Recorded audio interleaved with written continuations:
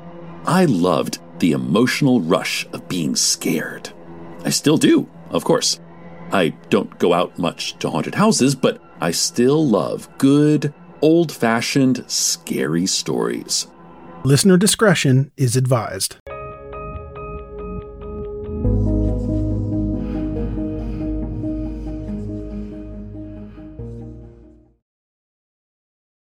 Our next case is out of Michigan, where a mother is accused of stabbing her 3-year-old daughter to death. This is a horrific case. Police say the 22-year-old Justine Johnson told an investigator that the cartoon SpongeBob SquarePants was on the TV and that she heard voices through the television. And she claims that SpongeBob told her to kill her daughter, and if she didn't do it, then she, the mother, would be hurt herself.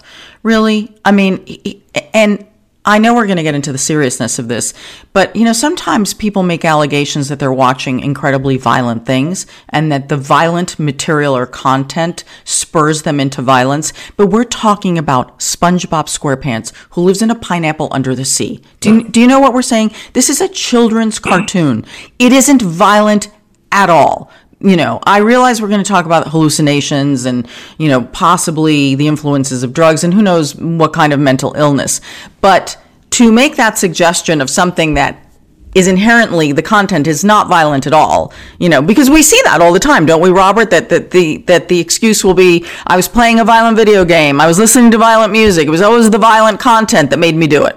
Right. That's what I went immediately to the video game analogy. But yeah, so it's definitely, no one can say that they misinterpreted something from the cartoon or that made them numb to something. That's why they did this heinous act of violence. But, like I said, in terms of she has a history of drug use, and even though she's been found competent to stand trial, that doesn't mean that there can't be some defense raised as to either some mental illness or that she suffered or her capacity was diminished because of those drugs. Absolutely. Absolutely. I mean, I think everything played a role in this.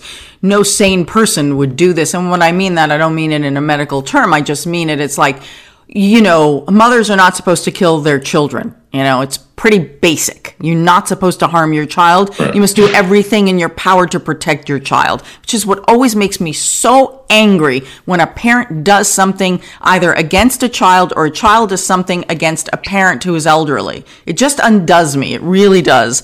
So the victim here is a little girl named Sutton Moser, and she had just turned 3 years old 2 days before the murder, okay? And the biggest thing in a child's life when they're 3 is their birthday party and their birthday cake. It doesn't get any bigger than that in their world. Right. So it was the little girl's uncle, the mother's brother, who discovered the dead child. Sutton had been stuffed into a trash bag, like she is just a discarded piece of garbage. Here is a quick word from our sponsor. We take this few seconds off to inform you, our valued loyal listener, about the best health and fitness podcast shows from the Nespod Studios. Join us as we give you the best of the best health and wellness updates you can rely on for the treatment of chronic health problems. Classic functional medicine back to basics health tips and special updates from the best doctors in the United States of America. Check out this health and wellness podcast shows. Explore Health Talk Weekly, Healthy Lifestyle Matters, Excellent Health Digest, Healthy and Free Daily, and last but not least, Weekly Health and Fitness Corner. Also, check out Nasty Boy CC, the truest story never told fiction podcast, for that real life on the go experience with the 27-year-old golden boy, who made our guest invite #1 list. He tells us about his story as it happens in real time and in real life. It's Nasty Boy CC, the truest story never told. Go get a load of that happiness, because happiness is healthy as we know it. Join us every week as we continue to provide you the best of health and fitness wellness updates from around the globe. Enjoy the show.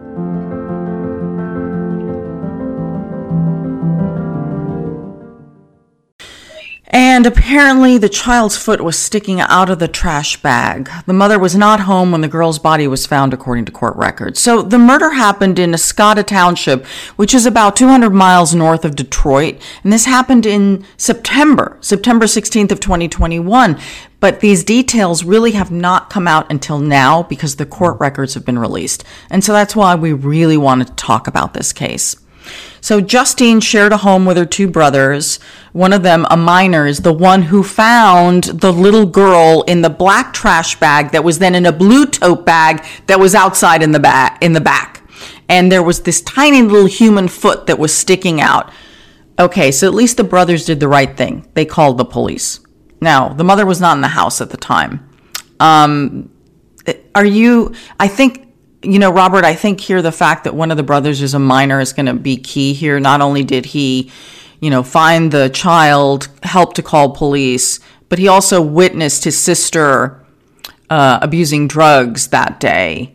And he had tried to say something to her, but she just blew him off. And he is a minor. So, this poor kid can't possibly have responsibility for any of this. Oh, no, not at all. But when I heard you say that he plays a key part, it made me think in terms of he plays a key part in that can be considered an aggravating factor in terms of when the prosecutor is seeking a particular sentence. The fact that a minor child had to witness this or witness any part of this, I think just adds to the tragedy of it.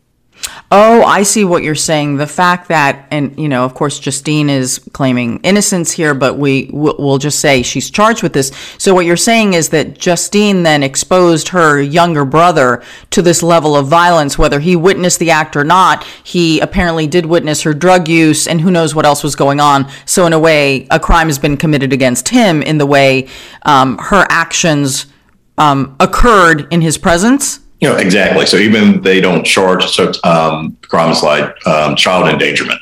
So even if they don't charge her with that, that will definitely be used as an aggravating factor at sentencing, assuming it goes that far. Interesting. Okay. So according to court records, Sutton, the little girl, was stabbed in the chest, in the neck, in the abdomen. Her body was wrapped in a comforter, and then that comforter was put in the bag. Also in the bag, according to the court records, a bloody pair of jeans and a black sweater, which apparently belonged to the mother, and investigators believe that is what the mother was wearing when she killed the child. So how important is any of that potential evidence?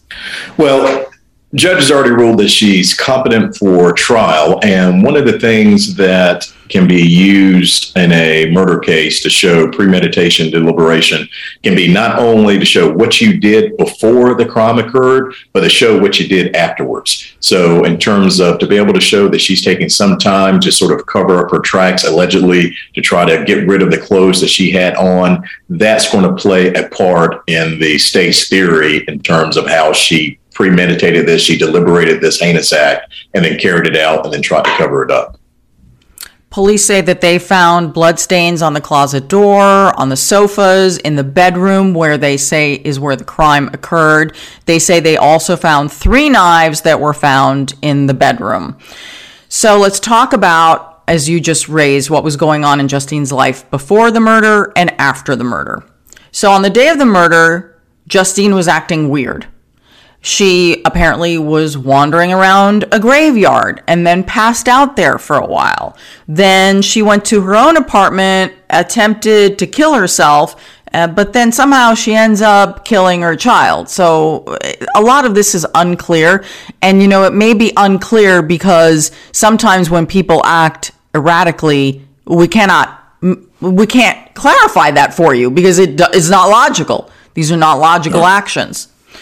So then the following morning, this is the morning after Sutton is killed, officers found Justine, again, just wandering around. She told them that she blacked out and doesn't remember the killing. It's awfully convenient. Could be true. Could not be true. Right. Yeah, only she can really say that one way or another. But yeah, just kind of a built-in excuse for her to try to distance herself from what happened.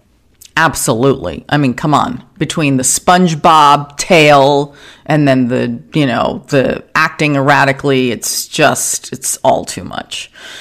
Okay. So I want to get back to when she's apprehended by police. Justine Johnson was very calm and unemotional, say the arresting officers, and that she didn't wish to talk about the death of her daughter. Well, I bet not. Yeah, I bet that was just a little uncomfortable, wasn't it? Well, yeah, you want to distance yourself away. Try to forget that if you can. So at the time of the killing, this is again all through court records, Justine was supposedly going through heroin withdrawals. No doubt that is very painful and very hard. And she stated that she had not slept in 2 weeks, and she had admitted to doing cocaine on the day of the murder. That is just a bad combination. Yeah. And like I said, all that will play in part in terms of as she tries to craft a defense. So it's not enough to absolve her completely, meaning that based on what we know thus far, it's not enough for the judge to instruct, because some defenses that if they are proven, that you can be found not guilty of them. So that's not enough, in my opinion, in terms of a defense of where she could be found not guilty. But it could be enough of a defense of where if she went to trial and was convicted, she could be convicted of a lesser charge. And then getting back to that minor brother, her brother who's underage, who apparently saw her doing the cocaine, and then he confronted her. And it has been relayed that she said to her brother, quote, "Mind your own effing business." So, I mean, again, here is a young person trying to do the right thing and, certainly not in a position of power to have overwhelmed her in any way. I mean, this is a minor. We don't know how old this boy is, but at the end of the day, your older sister is in a bad way. You do your best, but, it could have ended up deadly for him as well. Right. Or we'll look at it as that she had an opportunity to take a different path, that her little brother came up and tried to stop her, and she didn't take advantage of that and went through with it anyway. Yeah. So Justine's been in prison since November without bond. She has pleaded not guilty to 1 count of felony murder and not guilty to 1 count of first-degree child abuse. The judge has determined her mentally fit to stand trial. So that's where we are with this case. I don't, the fact that she is mentally fit, how do, someone who's in such a drug-induced state, is there ever any leniency on that? And believe me, I'm not asking for it. In fact, I may throw the book at her. How dare you? You knew better. Someone tried to help you and stop you. Killing your child was not the answer, and SpongeBob didn't make you do it, lady. Right. And it can, when you say, can there be any leniency? There can be. How much so? Not very much. For instance, will we say there's enough leniency and grace for her to have her charge reduced down so that she receives probation? No. Is there enough leniency or grace such that she wouldn't have to serve life in prison if she pled guilty? Certainly. I could see that. So if this case proceeds in terms of she doesn't take the plea offer and proceeds to trial, her drug use, her history would be something that I would expect her defense team to raise at trial. And it will be up to that jury to determine how much weight they want to give to that in terms of what verdict they ultimately come down with. This case just turns my stomach. Really just turns my stomach. Really. Yeah, those types of cases where it involves a child death are never easy to deal with on either side. Never. A death at the hands of your mother? No. All right. Thank you for your comments on that one, Robert. Thank you. It is time for our comment section. These are the crime stories that you all are talking about on social media. Now, if you missed last week's episode, my heart will be broken. However, if you did, you may not know that our Owen Michael has moved on to the world without crime. He has left us, and we have like that exists. Yes, where Owen is traveling to. He wishes it to be. In fact, I'm thinking of joining Owen. in a crime-free world. But if you missed last week's episode, then you may not know that Owen Michael has left us, and we have a new producer now, Will Updike, from the great state of Montana. Will, welcome to the program. Thank you so much. It's great to be here. So we got an interesting one for you this week. A burglar turned the tables, leaving $200 to his victims after he was caught inside their Santa Fe, New Mexico home. So apparently, after breaking in through a window, he reportedly ate shrimp, drank beer, and took a bath before his victims returned to find him standing in their home with a scoped AR-15 rifle. Now, he didn't take anything, and he felt embarrassed enough to leave his victims compensation for their troubles. But let's see what the people had to say.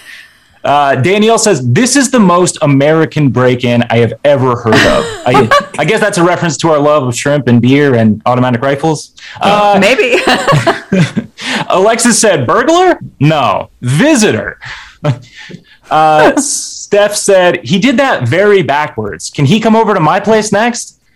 Honestly, $200 as compensation for some beer and some shrimp. I feel like maybe you're coming out ahead there.